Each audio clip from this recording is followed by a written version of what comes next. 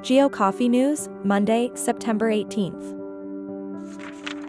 Boliden and Volvo Autonomous Solutions have entered into a long-term strategic collaboration regarding the implementation of autonomous transport solutions at Boliden's mines.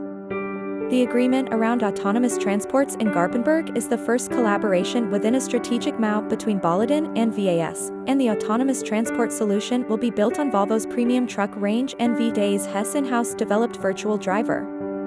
The autonomous transport solution will transport rock fill from an on-site quarry to be used to secure long-term storage capacity at Garpenberg's tailings facility.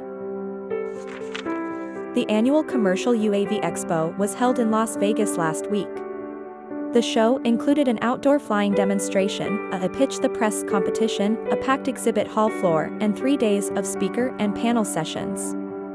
One of the major themes of this year's show was that commercial drones are no longer a fringe technology, but a tool that is becoming ubiquitous in so many industries.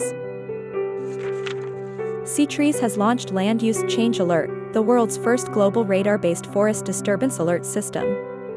The system is unique in its ability to cover all forest biomes and leverages data from the European Space Agency's Sentinel-1 radar satellite system.